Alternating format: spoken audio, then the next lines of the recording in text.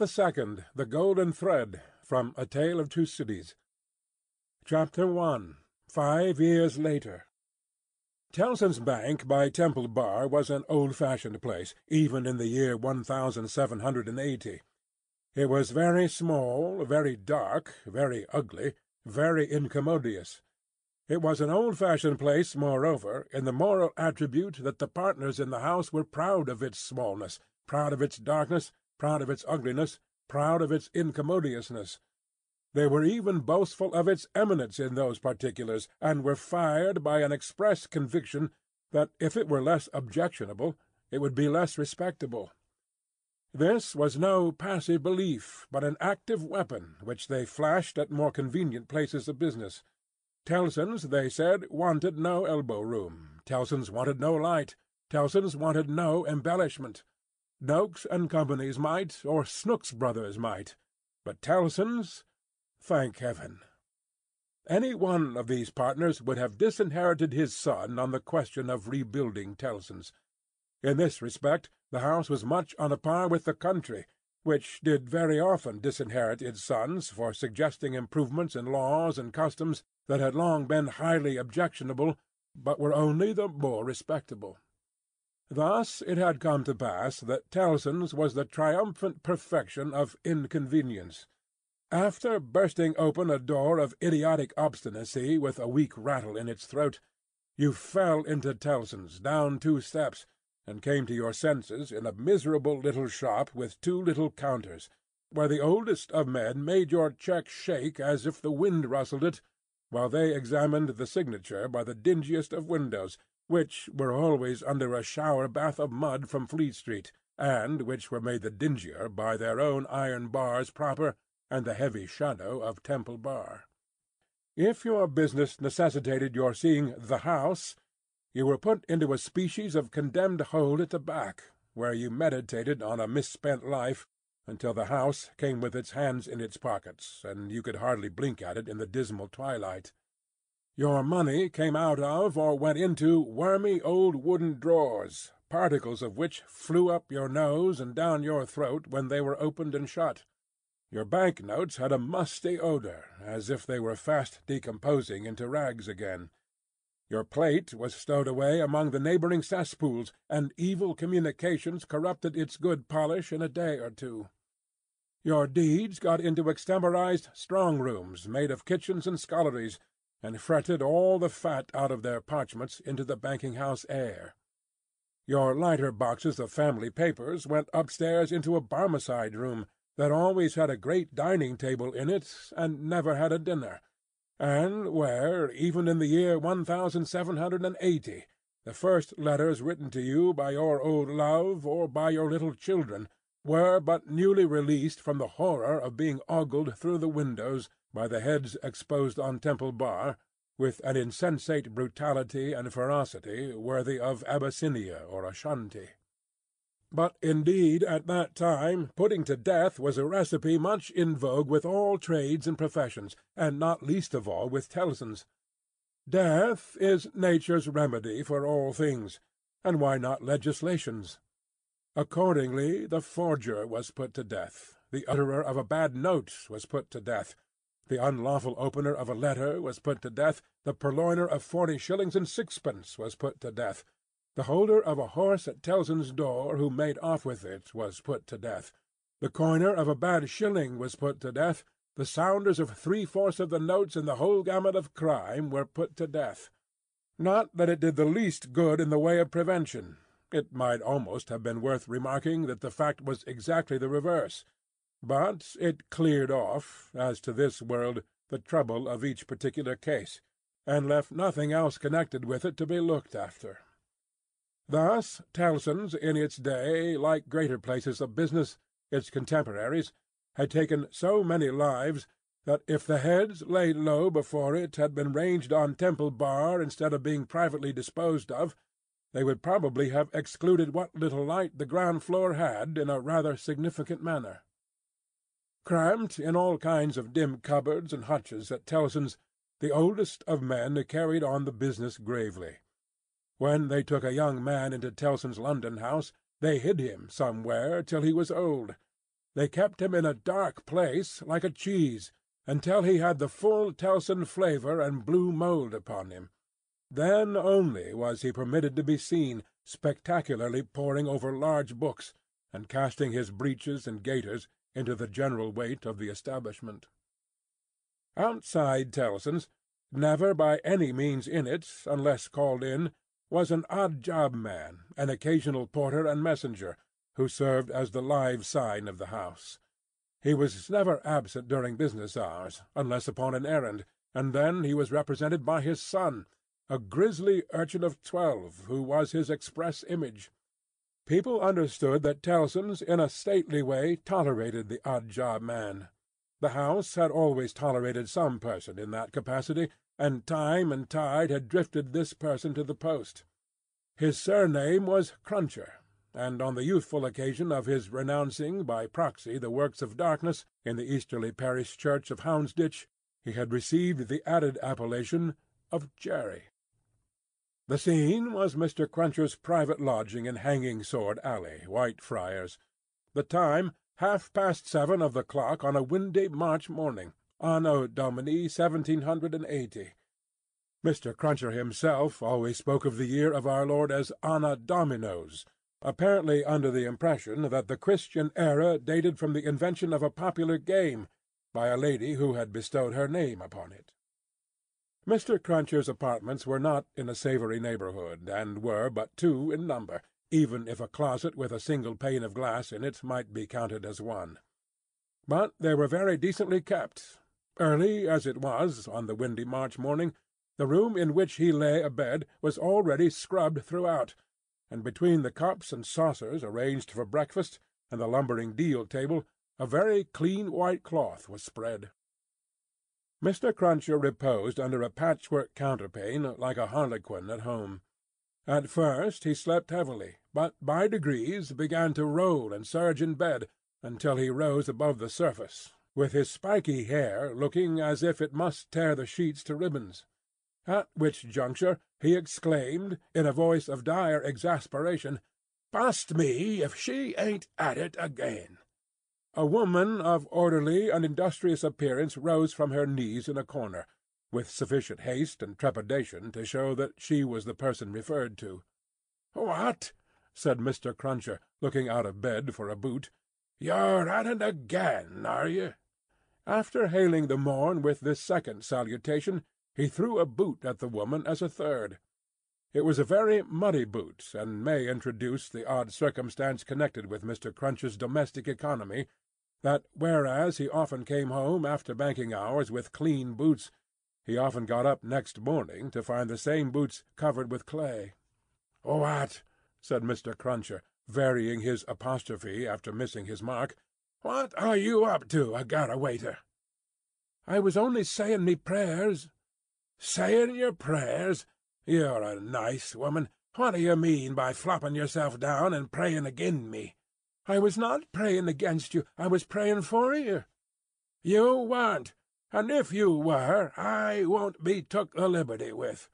Here, your mother's a nice woman, young Jerry, going a-praying agin your father's prosperity.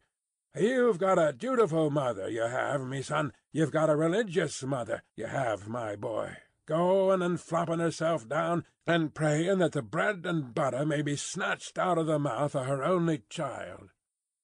Master Cruncher, who was in his shirt, took this very ill, and, turning to his mother, strongly deprecated any praying away of his personal board.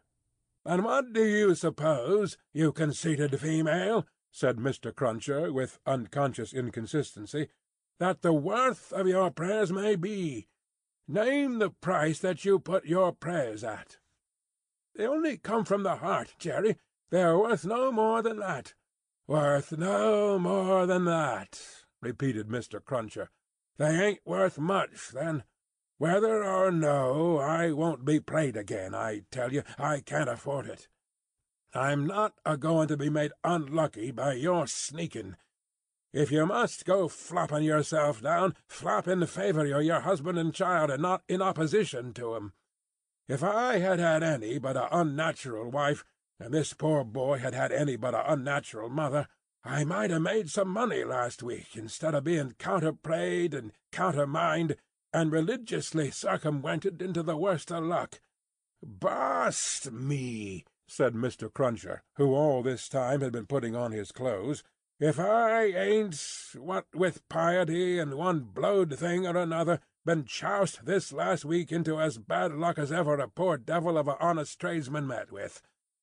Young Jerry, dress yourself up, me boy, and while I clean my boots, keep an eye upon your mother now and then, and if you see any signs of more flapping, give me a call, for I tell you," here he addressed his wife once more, "I won't be gone again in this manner. I am as rickety as a hackney coach. I'm as sleepy as a laudanum. My lines is strained to that degree that I shouldn't know, if it wasn't for the pain in 'em, which was me and which somebody else. Yet I'm none the better for it in pocket, and it's my suspicion that you've been at it from morning to night to prevent me from being the better for it in pocket. And I won't put up with it, a garrawaiter. And what do you say now?" Growling, in addition, such phrases as, "Ah, yes, you're religious too. You wouldn't put yourself in opposition to the interests of your husband and child, would you? Not you," and throwing off other sarcastic sparks from the whirling grindstone of his indignation, Mr. Cruncher betook himself to his boot-cleaning and his general preparation for business. In the meantime his son, whose head was garnished with tenderer spikes, and whose young eyes stood close by one another as his father's did, kept the required watch upon his mother. He greatly disturbed that poor woman at intervals by darting out of his sleeping-closet, where he made his toilet, with a suppressed cry of "You're going to flop, mother? Hallo, father!" and, after raising this fictitious alarm, darting in again with an undutiful grin. Mr. Cruncher's temper was not at all improved when he came to his breakfast. He resented Mrs. Cruncher's saying grace with particular animosity. "Now, a garrawaiter, what are you up to? At it again?" His wife explained that she had merely asked a blessing. "Don't do it," said Mr. Cruncher, looking about as if he rather expected to see the loaf disappear under the efficacy of his wife's petitions.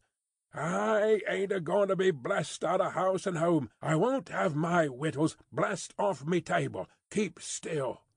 Exceedingly red-eyed and grim, as if he had been up all night at a party which had taken anything but a convivial turn, Jerry Cruncher worried his breakfast rather than ate it, growling over it like any four-footed inmate of a menagerie. Towards 9 o'clock he smoothed his ruffled aspect, and, presenting as respectable and businesslike an exterior as he could overlay his natural self with, issued forth to the occupation of the day. It could scarcely be called a trade, in spite of his favourite description of himself as "a honest tradesman." His stock consisted of a wooden stool made out of a broken-backed chair cut down, which stool young Jerry, walking at his father's side, carried every morning to beneath the banking-house window that was nearest Temple Bar, where, with the addition of the first handful of straw that could be gleaned from any passing vehicle, to keep the cold and wet from the odd-job man's feet, it formed the encampment for the day. On this post of his, Mr. Cruncher was as well known to Fleet Street and the Temple as the Bar itself, and was almost as in-looking. Encamped at 9:15, in good time to touch his three-cornered hat to the oldest of men as they passed into Tellson's, Jerry took up his station on this windy March morning, with young Jerry standing by him, when not engaged in making forays through the bar, to inflict bodily and mental injuries of an acute description on passing boys who were small enough for this amiable purpose. Father and son, extremely like each other, looking silently on at the morning traffic in Fleet Street, with their two heads as near to one another as the two eyes of each were, bore a considerable resemblance to a pair of monkeys. The resemblance was not lessened by the accidental circumstance that the mature Jerry bit and spat out straw, while the twinkling eyes of the youthful Jerry were as restlessly watchful of him as of everything else in Fleet Street. The head of one of the regular indoor messengers attached to Tellson's establishment was put through the door, and the word was given, Porter wanted?" "Hooray, father! Here's an early job to begin with." Having thus given his parent Godspeed, young Jerry seated himself on the stool, entered on his revisionary interest in the straw his father had been chewing, and cogitated. "Always rusty. His fingers is always rusty," muttered young Jerry. "Where does me father get all that iron rust from? He don't get no iron rust here." Chapter 2. A Sight. "You know the Old Bailey well, no doubt?" said one of the oldest of clerks to Jerry the messenger. "Yes, sir," returned Jerry, in something of a dogged manner. "I do know the Bailey." "Just so. And you know Mr. Lorry?" "I know Mr. Lorry, sir, much better than I know the Bailey." "Much better," said Jerry, not unlike a reluctant witness at the establishment in question, "than I, as a honest tradesman, wish to know the Bailey." "Very well. Find the door where the witnesses go in, and show the doorkeeper this note for Mr. Lorry. He will then let you in." "Into the court, sir?" "Into the court." Mr. Cruncher's eyes seemed to get a little closer to one another, and to interchange the inquiry. "What do you think of this?" "Am I to wait in the court, sir?" he asked, as a result of that conference. "I am going to tell you. The doorkeeper will pass the note to Mr. Lorry, and do you make any gesture that will attract Mr. Lorry's attention, and show him where you stand. Then what you have to do is to remain there until he wants you." "Is that all, sir?" "That's all. He wishes to have a messenger at hand. This is to tell him you are there." As the ancient clerk deliberately folded and superscribed the note, Mr. Cruncher, after surveying him in silence until he came to the blotting-paper stage, remarked, "I suppose they'll be trying forgeries this morning?" "Treason." "That's quartering," said Jerry. "Barbarous." "It is the law," remarked the ancient clerk, turning his surprised spectacles upon him. "It is the law. It's hard in the law to spile a man, I think. It's hard enough to kill him, but it's very hard to spile him, sir." "Not at all," retained the ancient clerk. "Speak well of the law. Take care of your chest and voice, my good friend, and leave the law to take care of itself. I give you that advice." "Oh, it's the damp, sir, what settles on me chest and voice," said Jerry. "I leave you to judge what a damp way of earning a living mine is." "Well, well," said the old clerk, "we all have our various ways of gaining a livelihood. Some of us have damp ways, and some of us have dry ways. Here is the letter. Go along." Jerry took the letter, and remarking to himself with less internal deference than he made an outward show of, "You are a lean old one, too," made his bow, informed his son in passing of his destination, and went his way. They hanged at Tyburn in those days, so the street outside Newgate had not obtained one infamous notoriety that has since attached to it. But the jail was a vile place, in which most kinds of debauchery and villainy were practised, and where dire diseases were bred that came into court with the prisoners, and sometimes rushed straight from the dock at my Lord Chief Justice himself, and pulled him off the bench. It had more than once happened that the judge in the black cap produced his own doom as certainly as the prisoners, and even died before him. For the rest, the Old Bailey was famous as a kind of deadly inn-yard, from which pale travellers set out continually, in carts and coaches, on a violent passage into the other world, traversing some 2 miles and a half of public street and road, and shaming few good citizens, if any. So powerful in use, and so desirable to be good use in the beginning. It was famous, too, for the pillory, a wise old institution that inflicted a punishment of which no one could foresee the extent. Also for the whipping-post, another dear old institution, very humanizing and softening to behold in action. Also for extensive transactions in blood-money, another fragment of ancestral wisdom systematically leading to the most frightful mercenary crimes that could be committed under heaven. Altogether, the Old Bailey at that date was a choice illustration of the precept that whatever is right, an aphorism that would be as final as it is lazy, did it not include the troublesome consequence that nothing that ever was wrong. Making his way through the tainted crowd, dispersed up and down this hideous scene of action, with the skill of a man accustomed to make his way quietly, the messenger found out the door he sought, and handed in his letter through a trap in it. For people then paid to see the play at the Old Bailey, just as they paid to see the play in Bedlam, only the former entertainment was much the dearer. Therefore all the Old Bailey doors were well guarded, except, indeed, the social doors by which the criminals got there, and those were always left wide open.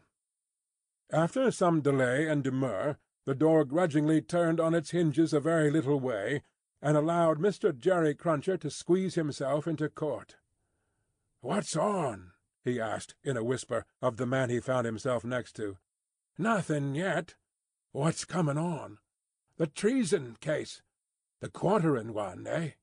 "Ah," returned the man, with a relish. "He'll be drawn on a hurdle to be half-hanged, and then he'll be taken down and sliced before his own face, and then his inside will be taken out and burnt while he looks on, and then his head will be chopped off, and he'll be cut into quarters. That's the sentence." "If he's found guilty, you mean to say," Jerry added by way of proviso. "Oh, they'll find him guilty," said the other. "Don't you be afraid of that." Mr. Cruncher's attention was here diverted to the doorkeeper, whom he saw making his way to Mr. Lorry with the note in his hand. Mr. Lorry sat at a table among the gentlemen in wigs. Not far from a wigged gentleman, the prisoner's counsel, who had a great bundle of papers before him, and nearly opposite another wigged gentleman, with his hands in his pockets, whose whole attention, when Mr. Cruncher looked at him then or afterwards, seemed to be concentrated on the ceiling of the court. After some gruff coughing and rubbing of his chin and signing with his hand, Jerry attracted the notice of Mr. Lorry, who had stood up to look for him, and who quietly nodded and sat down again. "What's he got to do with the case?" asked the man he had spoken with. "Blest if I know," said Jerry. "What have you got to do with it, then, if a person may inquire?" "Blest if I know that either," said Jerry. The entrance of the judge, and the consequent great stir and settling down in the court, stopped the dialogue. Presently the dock became the central point of interest. Two jailers, who had been standing there, went out, and the prisoner was brought in and put to the bar. Everybody present, except the one wigged gentleman who looked at the ceiling, stared at him. All the human breath in the place rolled at him like a sea or a wind or a fire. Eager faces strained round pillars and corners to get a sight of him. Spectators in back rows stood up, not to miss a hair of him. People on the floor of the court laid their hands on the shoulders of the people before them to help themselves at anybody's cost to a view of him, stood a tiptoe, got upon ledges, stood upon next to nothing, to see every inch of him. Conspicuous among these latter, like an animated bit of the spiked wall of Newgate, Jerry stood, aimed at the prisoner the beery breath of a whet he had taken as he came along, and discharging it to mingle with the waves of other beer and gin and tea and coffee and what not that flowed at him, and already broke upon the great windows behind him in an impure mist and rain. The object of all this staring and blaring was a young man of about 25, well grown and well looking, with a sunburnt cheek and a dark eye. His condition was that of a young gentleman. He was plainly dressed in black, or very dark grey, and his hair, which was long and dark, was gathered in a ribbon at the back of his neck, more to be out of his way than for ornament. As an emotion of the mind will express itself through any covering of the body, so the paleness which his situation engendered came through the brown upon his cheek, showing the soul to be stronger than the sun. He was otherwise quite self-possessed, bowed to the judge, and stood quiet. The sort of interest with which this man was stared and breathed at was not a sort that elevated humanity.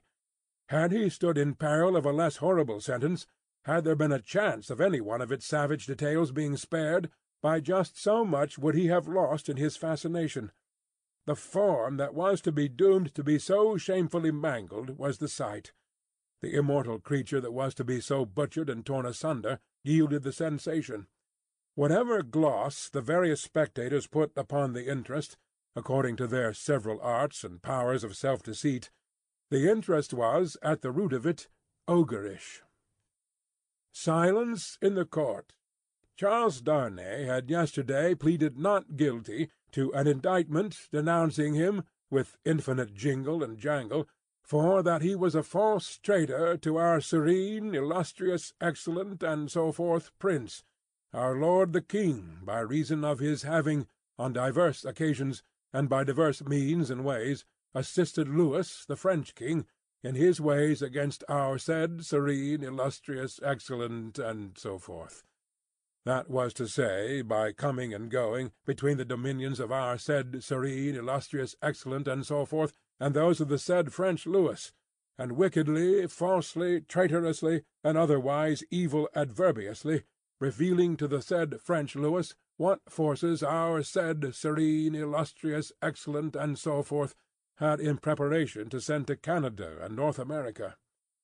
This much Jerry, with his head becoming more and more spiky as the law terms bristled it, made out with huge satisfaction, and so arrived circuitously at the understanding that the aforesaid, and over again aforesaid, Charles Darnay stood there before him upon his trial, that the jury were swearing in, and that Mr. Attorney General was making ready to speak. The accused, who was, and who knew he was, being mentally hanged, beheaded, and quartered by everybody there, neither flinched from the situation nor assumed any theatrical air in it. He was quiet and attentive, watched the opening proceedings with a grave interest, and stood with his hands resting on the slab of wood before him so composedly that they had not displaced a leaf of the herbs with which it was strewn. The court was all bestrewn with herbs and sprinkled with vinegar, as a precaution against jail air and jail fever. Over the prisoner's head there was a mirror to throw the light down upon him. Crowds of the wicked and the wretched had been reflected in it, and had passed from its surface and this earth's together. Haunted in a most ghastly manner that abominable place would have been, if the glass could ever have rendered back its reflections, as the ocean is one day to give up its dead. Some passing thought of the infamy and disgrace for which it had been reserved may have struck the prisoner's mind. Be that as it may, a change in his position making him conscious of a bar of light across his face, he looked up, and when he saw the glass, his face flushed, and his right hand pushed the herbs away. It happened that the action turned his face to that side of the court which was on his left. About on a level with his eyes there sat, in that corner of the judge's bench, two persons upon whom his look immediately rested, so immediately, and so much to the changing of his aspect, that all the eyes that were turned upon him turned to them. The spectator saw in the two figures a young lady of little more than 20, and a gentleman who was evidently her father, a man of a very remarkable appearance in respect of the absolute whiteness of his hair, and a certain indescribable intensity of face, not of an active kind, but pondering and self-communing. When this expression was upon him, he looked as if he were old, but when it was stirred and broken up, as it was now in a moment on his speaking to his daughter, he became a handsome man, not past the prime of life. His daughter had one of her hands drawn through his arm as she sat by him, and the other pressed upon it. She had drawn close to him, in her dread of the scene, and in her pity for the prisoner. Her forehead had been strikingly expressive of an engrossing terror and compassion that saw nothing but the peril of the accused. This had been so very noticeable, so very powerfully and naturally shown, that starers who had had no pity for him were touched by her, and the whisper went about, "Who are they?" Jerry, the messenger, who had made his own observations in his own manner, and who had been sucking the rust off his fingers in his absorption, stretched his neck to hear who they were. The crowd about him had pressed and passed the inquiry on to the nearest attendant, and from him it had been more slowly pressed and passed back. At last it got to Jerry. "Witnesses." "For which side?" "Against." "Against what side?" "The prisoners."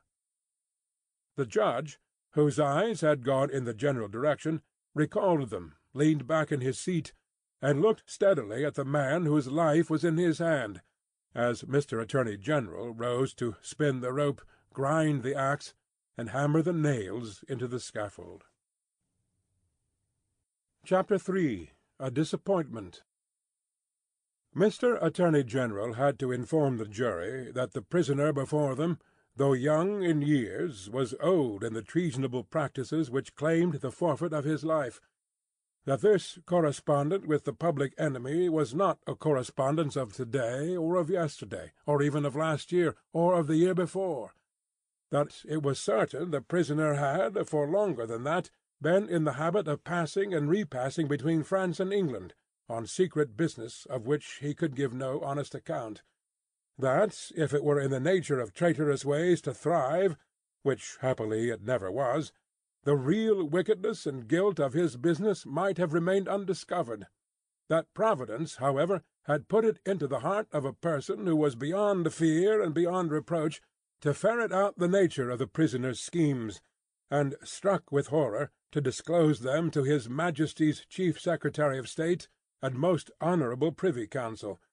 that this patriot would be produced before them; that his position and attitude were, on the whole, sublime; that he had been the prisoner's friend, but at once, in an auspicious and an evil hour, detecting his infamy, had resolved to immolate the traitor he could no longer cherish in his bosom on the sacred altar of his country; that if statues were decreed in Britain, as in ancient Greece and Rome, to public benefactors, this shining citizen would assuredly have had one; that, as they were not so decreed, he probably would not have one; that virtue, as had been observed by the poets, in many passages which he well knew the jury would have, word for word, at the tips of their tongues, whereat the jury's countenances displayed a guilty consciousness that they knew nothing about the passages, was in a manner contagious, more especially the bright virtue known as patriotism or love of country;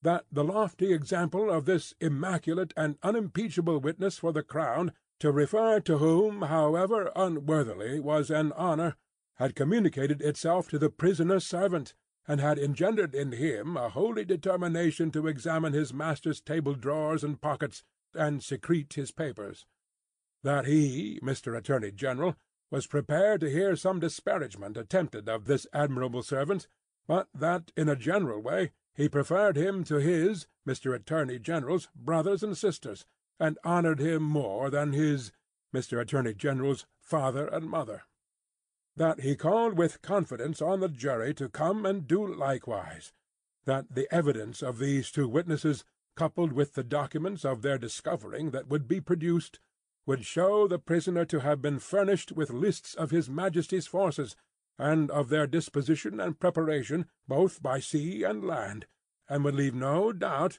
that he had habitually conveyed such information to a hostile power; that these lists could not be proved to be in the prisoner's handwriting, but that it was all the same; that indeed it was rather the better for the prosecution, as showing the prisoner to be artful in his precautions; that the proof would go back 5 years, and would show the prisoner already engaged in these pernicious missions within a few weeks before the date of the very first action fought between the British troops and the Americans; that for these reasons the jury, being a loyal jury, as he knew they were, and being a responsible jury, as they knew they were, must positively find the prisoner guilty and make an end of him, whether they liked it or not; that they could never lay their heads upon their pillows; that they could never tolerate the idea of their wives laying their heads upon their pillows; that they never could endure the notion of their children laying their heads upon their pillows; In short, that there never could be, for them or theirs, any laying of heads upon pillows at all, unless the prisoner's head was taken off. That head Mr. Attorney General concluded by demanding of them, in the name of everything he could think of with a round turn in it, and on the faith of his solemn asseveration that he already considered the prisoner as good as dead and gone. When the Attorney General ceased, a buzz arose in the court as if a cloud of great blue flies were swarming about the prisoner, in anticipation of what he was soon to become. When toned down again, the unimpeachable patriot appeared in the witness-box. Mr. Solicitor General then, following his leader's lead, examined the patriot. John Barsad, gentleman, by name. The story of his pure soul was exactly what Mr. Attorney General had described it to be, perhaps, if it had a fault, a little too exactly. Having released his noble bosom of its burden, he would have modestly withdrawn himself, but the wigged gentleman with the papers before him, sitting not far from Mr. Lorry, begged to ask him a few questions. The wigged gentleman, sitting opposite, still looking at the ceiling of the court. Had he ever been a spy himself? No, he scorned the base insinuation. What did he live upon? His property. Where was his property? He didn't precisely remember where it was. What was it? No business of anybody's. Had he inherited it? Yes, he had. From whom? Distant relation. Very distant? Rather. Ever been in prison? Certainly not. Never in a debtor's prison? Didn't see what that had to do with it. Never in a debtor's prison? Come, once again. Never? Yes. How many times? 2 or 3 times. Not 5 or 6, perhaps. Of what profession? Gentleman. Ever been kicked? Might have been. Frequently? No. Ever kicked downstairs? Decidedly not. Well, once received a kick on the top of a staircase, and fell downstairs of his own accord. Kicked on that occasion for cheating at dice? Something to that effect was said by the intoxicated liar who committed the assault, but it was not true. Swear it was not true? Positively. Ever live by cheating at play? Never. Ever live by play? Not more than other gentlemen do. Ever borrow money of the prisoner? Yes. Ever pay him? No. Was not this intimacy with the prisoner in reality a very slight one, forced upon the prisoner in coaches, inns, and packets? No. Sure he saw the prisoner with these lists? Certain. Knew no more about the lists? No. Had not procured them himself, for instance? No. Expect to get anything by this evidence? No. Not in regular government pay and employment to lay traps? Oh, dear, no. Or to do anything? Oh, dear, no. Swear that? Over and over again. No motives but motives of sheer patriotism. None whatever. The virtuous servant, Roger Cly, swore his way through the case at a great rate. He had taken service with the prisoner in good faith and simplicity 4 years ago. He had asked the prisoner aboard the Calais packet if he wanted a handy fellow, and the prisoner had engaged him. He had not asked the prisoner to take the handy fellow as an act of charity, never thought of such a thing. He began to have suspicions of the prisoner, and to keep an eye upon him soon afterwards. In arranging his clothes, while travelling, he had seen similar lists to these in the prisoner's pockets over and over again. He had taken these lists from the drawer of the prisoner's desk. He had not put them there first. He had seen the prisoner show these identical lists to French gentlemen at Calais, and similar lists to French gentlemen both at Calais and Boulogne. He loved his country, and couldn't bear it, and had given information. He had never been suspected of stealing a silver teapot. He had been maligned respecting a mustard-pot, but it turned out to be only a plated one. He had known the last witness 7 or 8 years. That was merely a coincidence. He didn't call it a particularly curious coincidence. Most coincidences were curious. Neither did he call it a curious coincidence that true patriotism was his only motive too. He was a true Briton, and hoped there were many like him. The blue flies buzzed again, and Mr. Attorney General called Mr. Jarvis Lorry. "Mr. Jarvis Lorry, are you a clerk in Tellson's Bank?" "I am." "On a certain Friday night in November 1775, did business occasion you to travel between London and Dover by the mail?" "It did." "Were there any other passengers in the mail?" "Two." "Did they alight on the road in the course of the night?" "They did." "Mr. Lorry, look upon the prisoner. Was he one of those two passengers?" "I cannot undertake to say that he was." "Does he resemble either of these two passengers?" "Both were so wrapped up, and the night was so dark, and we were all so reserved, that I cannot undertake to say even that." "Mr. Lorry, look again upon the prisoner. Supposing him wrapped up as those two passengers were, is there anything in his bulk and stature to render it unlikely that he was one of them?" "No." "You will not swear, Mr. Lorry, that he was not one of them?" "No." "So at least you say he may have been one of them?" "Yes, except that I remember them both to have been, like myself, timorous of highwaymen, and the prisoner has not a timorous air." "Did you ever see a counterfeit of timidity, Mr. Lorry?" "I certainly have seen that." "Mr. Lorry, look once more upon the prisoner. Have you seen him, to your knowledge, before?" "I have." "When?" "I was returning from France a few days afterwards, and at Calais the prisoner came on board the packet-ship in which I returned, and made the voyage with me." "At what hour did he come on board?" "Oh, at a little after midnight." "In the dead of the night? Was he the only passenger who came on board at that untimely hour?" "He happened to be the only one." "Never mind about happening, Mr. Lorry. He was the only passenger who came on board in the dead of the night?" "He was." "Were you travelling alone, Mr. Lorry, or with any companion?" "With two companions, a gentleman and a lady." "They are here. Had you any conversation with the prisoner?" "Hardly any. The weather was stormy, and the passage long and rough, and I lay on a sofa, almost from shore to shore." "Miss Manette." The young lady, to whom all eyes had been turned before, and were now turned again, stood up where she had sat. Her father rose with her, and kept her hand drawn through his arm.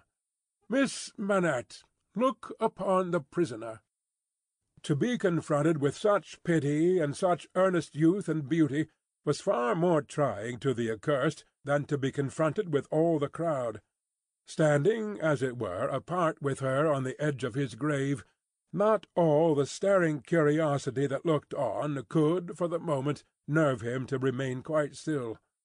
His hurried right hand parcelled out the herbs before him into imaginary beds of flowers in a garden, and his efforts to control and steady his breathing shook the lips from which the colour rushed to his heart. The buzz of the great flies was loud again. "Miss Manette, have you seen the prisoner before?" "Yes, sir." "Where?" "On board the packet-ship just now referred to, sir, and on the same occasion." "You are the young lady just now referred to?" "Oh, most unhappily, I am." The plaintive tone of her compassion merged into the less musical voice of the judge, as he said something fiercely. "Answer the questions put to you, and make no remark upon them." "Miss Manette, had you any conversation with the prisoner on that passage across the Channel?" "Yes, sir." "Recall it." In the midst of a profound stillness she faintly began. "When the gentleman came on board—" "Do you mean the prisoner?" inquired the judge, knitting his brows. "Yes, my lord." "Then say the prisoner."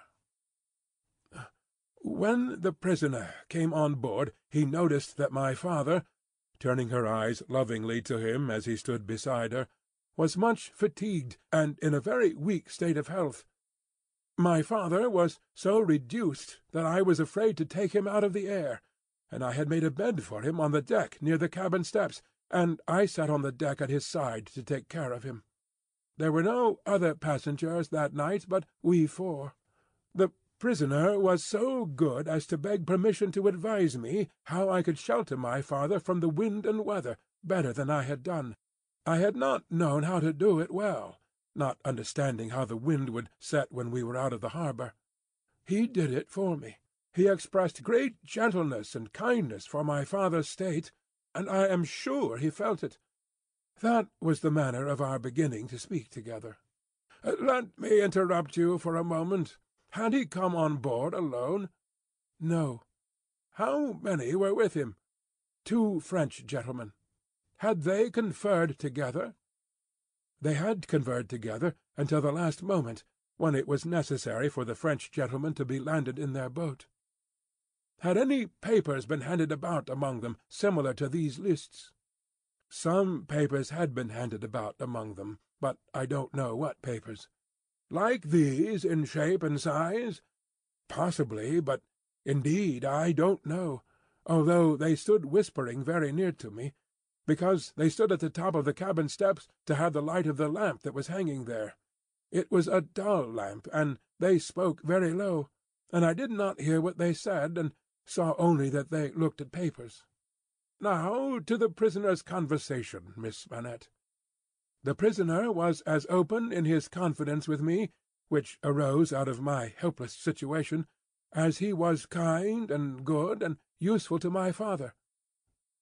I hope, bursting into tears, I may not repay him by doing him harm to-day. Buzzing from the blue flies. Miss Manette, if the prisoner does not perfectly understand that you give the evidence which it is your duty to give, which you must give, and which you cannot escape from giving, with great unwillingness, he is the only person present in that condition. Please to go on. He told me that he was travelling on business of a delicate and difficult nature, which might get people into trouble, and that he was therefore travelling under an assumed name. He said that this business had, within a few days, taken him to France, and might, at intervals, take him backwards and forwards between France and England for a long time to come. Didn't he say anything about America, Miss Manette? Be particular. He tried to explain to me how that quarrel had arisen, and he said that, so far as he could judge, it was a wrong and foolish one on England's part. He added, in a jesting way, that perhaps George Washington might gain almost as great a name in history as George the3rd. But there was no harm in his way of saying this. It was said laughingly, and to beguile the time. Any strongly marked expression of face on the part of a chief actor in a scene of great interest to whom many eyes are directed will be unconsciously imitated by the spectators. Her forehead was painfully anxious and intent as she gave this evidence, and, in the pauses when she stopped for the judge to write it down, watched its effect upon the counsel for and against. Among the lookers-on there was the same expression in all quarters of the court, insomuch that a great majority of the foreheads there might have been mirrors reflecting the witness, when the judge looked up from his notes to glare at that tremendous heresy about George Washington. Mr. Attorney General now signified to my lord that he deemed it necessary, as a matter of precaution and form, to call the young lady's father, Dr. Manette, who was called accordingly. Dr. Manette, look upon the prisoner. Have you ever seen him before? Once, when he called at my lodgings in London, some 3 years or 3 years and a half ago. Can you identify him as your fellow-passenger on board the packet, or speak to his conversation with your daughter? Sir, I can do neither. Is there any particular and special reason for your being unable to do either? He answered in a low voice, There is. Has it been your misfortune to undergo a long imprisonment without trial or even accusation in your native country, Dr. Manette?" He answered, in a tone that went to every heart, "A long imprisonment." "Were you newly released on the occasion in question?" "They tell me so." "Have you no remembrance of the occasion?" "None. My mind is a blank. From some time, I cannot even say what time, when I employed myself, in my captivity, in making shoes, to the time when I found myself living in London with my dear daughter here. She had become familiar to me when a gracious God restored my faculties. But I am quite unable even to say how she had become familiar. I have no remembrance of the process." Mr. Attorney General sat down, and the father and daughter sat down together. A singular circumstance then arose in the case. The object in hand began to show that the prisoner went down, with some fellow plotter untracked, in the Dover mail on that Friday night in November 5 years ago, and got out of the mail in the night, as a blind, at a place where he did not remain, but from which he travelled back some dozen miles or more, to a garrison and dockyard, and there collected information. A witness was called to identify him as having been at the precise time required in the coffee-room of an hotel in that garrison and dockyard town, waiting for another person. The prisoner's counsel was cross-examining this witness with no result, except that he had never seen the prisoner on any other occasion, when the wigged gentleman who had all this time been looking at the ceiling of the court wrote a word or two on a little piece of paper, screwed it up, and tossed it to him. Opening this piece of paper in the next pause, the counsel looked with great attention and curiosity at the prisoner. "You say again you are quite sure that it was the prisoner?" The witness was quite sure. "Did you ever see anybody very like the prisoner?" "Not so like," the witness said, "as that he could be mistaken." "Look well upon that gentleman, my learned friend there," pointing to him who had tossed the paper over, "and then look well upon the prisoner. How say you, are they very like each other?" Allowing for my learned friend's appearance being careless and slovenly, if not debauched, they were sufficiently like each other to surprise, not only the witness, but everybody present, when they were thus brought into comparison. My lord being prayed to bid my learned friend lay aside his wig, and giving no very gracious consent, the likeness became much more remarkable. My lord inquired of Mr. Stryver, the prisoner's counsel, whether they were next to try Mr. Carton, name of my learned friend, for treason. But Mr. Stryver replied to my lord, no, but he would ask the witness to tell him whether what happened once might happen twice, whether he would have been so confident if he had seen this illustration of his rashness sooner, whether he would be so confident having seen it, and more. The upshot of which was to smash this witness like a crockery vessel, and shiver his part of the case to useless lumber. Mr. Cruncher had by this time taken quite a lunch of rust off his fingers in his following of the evidence. He had now to attend while Mr. Stryver fitted the prisoner's case on the jury, like a compact suit of clothes, showing them how the patriot Barsad was a hired spy and traitor, an unblushing trafficker in blood, and one of the greatest scoundrels upon earth since accursed Judas, which he certainly did look rather like. How the virtuous servant Cly was his friend and partner, and was worthy to be. How the watchful eyes of those forgers and false swearers had rested on the prisoner as a victim, because some family affairs in France, he being of French extraction, did require his making those passages across the Channel, though what those affairs were, a consideration for others who were near and dear to him, forbade him, even for his life, to disclose. How the evidence that had been warped and wrested from the young lady, whose anguish in giving it they had witnessed, came to nothing, involving the mere little innocent gallantries and politenesses likely to pass between any young gentleman and young lady so thrown together. with the exception of that reference to George Washington, which was altogether too extravagant and impossible to be regarded in any other light than as a monstrous joke. How it would be a weakness in the government to break down in this attempt to practice for popularity on the lowest national antipathies and fears, and therefore Mr. Attorney General had made the most of it. How, nevertheless, it rested upon nothing save that vile and infamous character of evidence too often disfiguring such cases, and of which the state trials of this country were full. But there my lord interposed, but with as grave a face as if it had not been true, saying that he could not sit upon that bench and suffer those allusions. Mr. Stryver then called his few witnesses, and Mr. Cruncher had next to attend, while Mr. Attorney General turned the whole suit of clothes Mr. Stryver had fitted on the jury inside out, showing how Barsad and Cly were even 100 times better than he had thought them, and the prisoner 100 times worse. Lastly came my lord himself, turning the suit of clothes, now inside out, now outside in, but on the whole decidedly trimming and shaping them into grave clothes for the prisoner. And now the jury turned to consider, and the great flies swarmed again.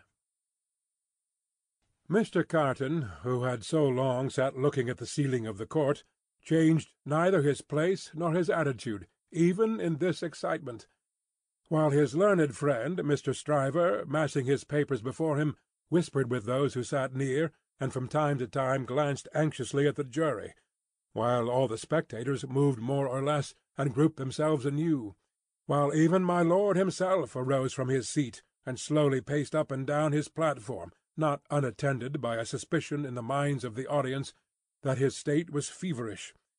This one man sat leaning back, with his torn gown half off him, his untidy wig put on just as it happened to light on his head after its removal, his hands in his pockets, and his eyes on the ceiling as they had been all day. Something especially reckless in his demeanour not only gave him a disreputable look, but so diminished the strong resemblance he undoubtedly bore to the prisoner, which his momentary earnestness, when they were compared together, had strengthened, that many of the lookers-on, taking note of him now, said to one another they would hardly have thought the two were so alike. Mr. Cruncher made the observation to his next neighbour, and added, "I'd hold half a guinea that he don't get no law work to do. Don't look like the sort of one to get any, do he?"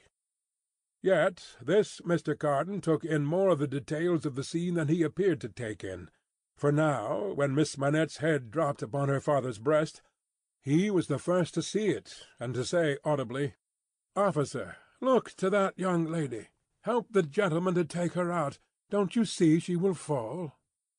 There was much commiseration for her as she was removed, and much sympathy with her father. It had evidently been a great distress to him to have the days of his imprisonment recalled. He had shown strong internal agitation when he was questioned, and that pondering or brooding look which made him old had been upon him like a heavy cloud ever since. As he passed out, the jury, who had turned back and paused a moment, spoke through their foreman. They were not agreed, and wished to retire. My lord, perhaps with George Washington on his mind, showed some surprise that they were not agreed, but signified his pleasure that they should retire under watch and ward, and retired himself. The trial had lasted all day, and the lamps in the court were now being lighted. It began to be rumoured that the jury would be out a long while. The spectators dropped off to get refreshment, and the prisoner withdrew to the back of the dock and sat down. Mr. Lorry, who had gone out when the young lady and her father went out, now reappeared and beckoned to Jerry, who, in the slackened interest, could easily get near him. "Jerry, if you wish to take something to eat, you can, but keep in the way. You will be sure to hear when the jury come in. Don't be a moment behind them, for I want you to take the verdict back to the bank. You are the quickest messenger I know, and will get to Temple Bar long before I can." Jerry had just enough forehead to knuckle, and he knuckled it in acknowledgment of this communication and a shilling. Mr. Carton came up at the moment, and touched Mr. Lorry on the arm. "How is the young lady?" She is greatly distressed, but her father is comforting her, and she feels the better for being out of court. I'll tell the prisoner so. It won't do for a respectable bank gentleman like you to be seen speaking to him publicly, you know." Mr. Lorry reddened as if he were conscious of having debated the point in his mind, and Mr. Carton made his way to the outside of the bar. The way out of court lay in that direction, and Jerry followed him, all eyes, ears, and spikes. "Mr. Darnay," the prisoner came forward directly, "you will naturally be anxious to hear of the witness, Miss Manette. She will do very well. You have seen the worst of her agitation. I am deeply sorry to have been the cause of it. Could you tell her so for me, with my fervent acknowledgments?" "Yes, I could. I will, if you ask it." Mr. Carton's manner was so careless as to be almost insolent. He stood half-turned from the prisoner, lounging with his elbow against the bar. "I do ask it. Accept my cordial thanks." "What," said Carton, still only half-turned towards him, "do you expect, Mr. Darnay?" "The worst." "It's the wisest thing to expect, and the likeliest.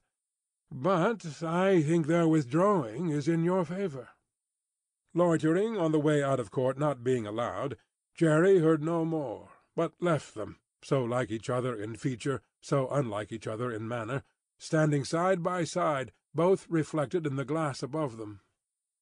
An hour and a half limped heavily away in the thief and rascal-crowded passages below, even though assisted off with mutton pies and ale. The horse messenger, uncomfortably seated on a form after taking that refection, had dropped into a doze, when a loud murmur and a rapid tide of people setting up the stairs that led to the court carried him along with them. "Jerry!" Mr. Lorry was already calling at the door when he got there. "Here, sir. It's a fight to get back again. Here I am, sir." Mr. Lorry handed a paper through the thong. "Quick! Have you got it?"